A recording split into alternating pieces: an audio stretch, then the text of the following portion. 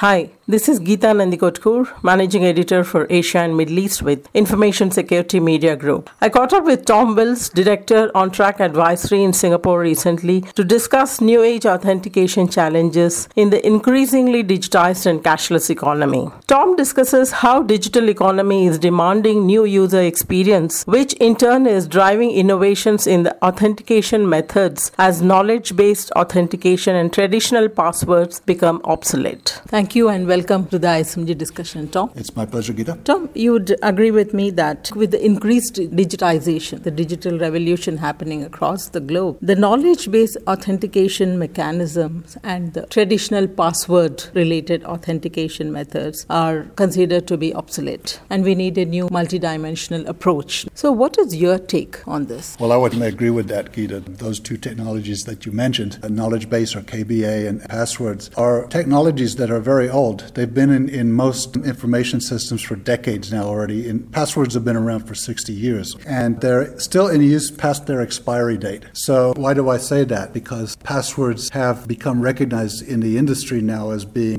difficult to use and, if not used properly, vulnerable to all kinds of different attacks, difficult to reset, and lots of difficulties around that. Knowledge-based authentication has come to recognize as too easy to break because of social media and because of people publishing the name of the street they grew up on, or their teacher's name on their Facebook account. It's much too easier for fraudsters to get to them. So I fully agree that those two things are technologies that we need to move on from. You'd also agree that the new age cashless payments infrastructure and the real-time payments infrastructure is demanding new innovations with regard to authentication methods and processes that the practitioners are using. So what are the current challenges the practitioners have today and what needs to change? I would say the main challenge right now is that the industry, the market is demanding a better user experience than in the past. And there's a number of factors that are driving that. A lot of it is coming from the whole fintech phenomenon. But we've moved into a world now where users will, if they don't have a positive experience in accessing a system, which is what we use authentication for, they're quite likely to change providers. They may change to another bank or they may not use this retailer, or they will certainly abandon the transaction, which results in lost revenue to a retailer.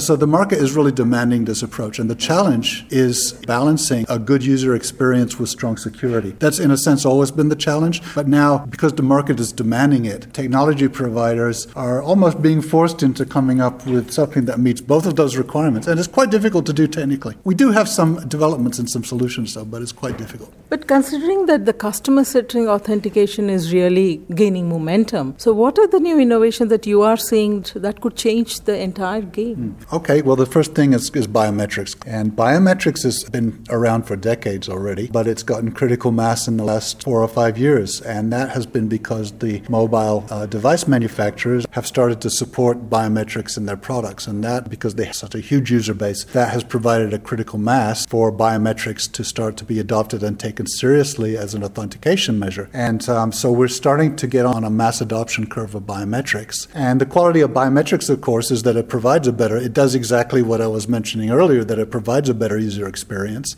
And if deployed properly, I'll underline those words, it can also provide very good security. I could say certain examples. Recently, Indian system, they introduced the biometric-based authentication, where you enter your social security number, and then that is the one of the biometric authentication, and then probably the fingerprints. But it has resulted in a lot of authentication failures and also breaches. So how secure is this entire biometric-based authentication? Great question, because it's not automatically secure all by itself. It has to be deployed well. It means it has to, first of all, take user experience into account in being deployed, and it must take security, which consists of not just the security of the login or the access, but security of the data as well. Because if you have a biometric, that's your personal private data, and it's being stored in a database, and now it's got to be really protected, because a biometric, if it's ever stolen, can never be used again. So you have these certain challenges, and if those aren't taken into account in designing a system, then you can easily have these kind of authentication failures. So a lot of testing has got to go into it, and a lot of care has got to go into the design. I don't always see that happen, to be frank. So are there technologies that are supporting this kind of evolution of biometric authentication, given that we need intelligent authentication management protocols? Absolutely. So one of the biggest issues with biometrics or of any authentication authentication method is that you need to minimize false positives and false negatives, meaning that with false positives, you want to make sure that the authorized users, the people that you want to get in, do get in, and the hackers and the unauthorized persons are kept out. And getting that to be accurate has proven to be very difficult, even with biometrics coming up. Although it has improved in the past few years, it's still a big challenge. What we're seeing now as an emerging solution to that is artificial intelligence and machine learning applied with behavioral analytics, which can produce a much higher quality of the false positive, false negative ratio by looking at individual factors. And so it uses big data, which it has now. An authentication system has access to much more data than just a username and password would before. For instance, it can access your behavioral profile, what it's used to you doing. You log in from a certain place, normally at a certain time of day, with a certain device. And it's even now to the point where you're holding the device, because of sensors, you're holding the device at a certain angle. And it knows that if you're holding it at a different angle, then it's a deviation from the pattern. And because of mobile devices and the Internet of Things, a provider has access to lots more data points than they had in the past. And they can use this in conjunction with behavioral analytics and machine learning to analyze in real time what's going on with the transaction and come up with a much more intelligent answer. Do we let this person in or don't we?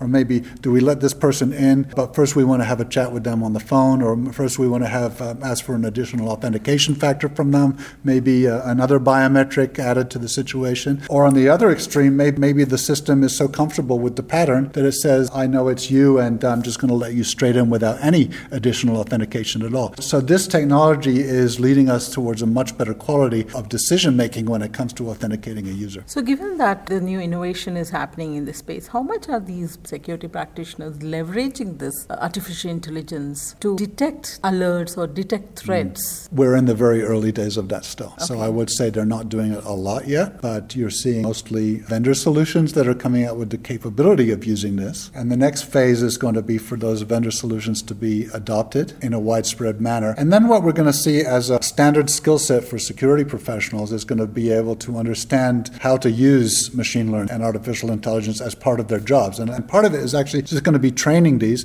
Artificial intelligence, it's sort of like a person in the sense that you have to train them and they will learn from experiences and mistakes that they make and continually come up with a better decision-making process. And so the skill set now is going to be able to do that.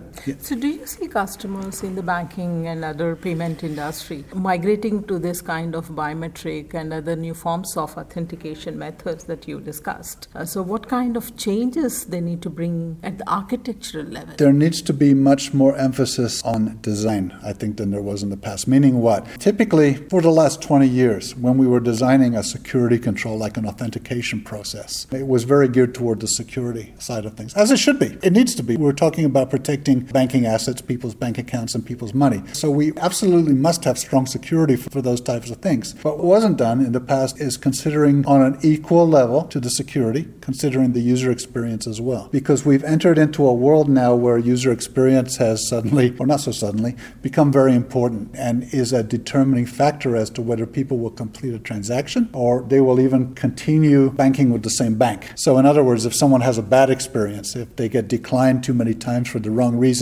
or they get routed around a call center too many times, they're quite likely to just go to another provider now compared to in the past. This means that those who are designing these kind of authentication and navigating through an online banking application or an online payment, a shopping cart or something like that, have got to pay much more care to the UX, to the user experience. Made their life a bit more difficult because that's quite technically a challenging thing to do, to balance those two things. They're opposing forces in a way. But I think the result is, and machine learning again is going to help with that, is going to actually get us to a much better quality of both user experience and security. Hopefully, make it a lot harder for some of these fraudsters, these cyber fraudsters, to break into bank accounts in the future. So coming to, again, CISO perspective, is there any strategy to rewrite authentication methods or policies, given that the cashless economy has created a lot of complication? This is probably yes. The answer is yes, and this is probably the time to be looking at that very seriously. So what could be the components of this new policy? Well, the main policy is going to go back to that fundamental thing I mentioned earlier, which is keep the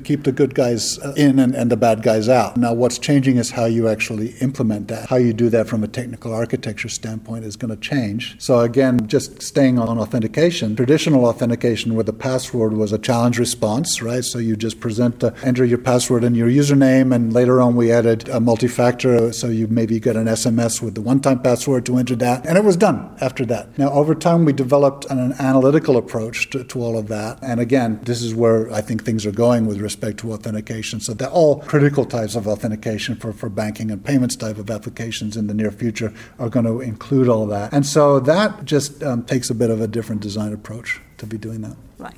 Thank you very much, Tom, for your insights on how to take a multidimensional approach to new authentication mechanisms. Yeah. It's my pleasure, Gideon. Thank you.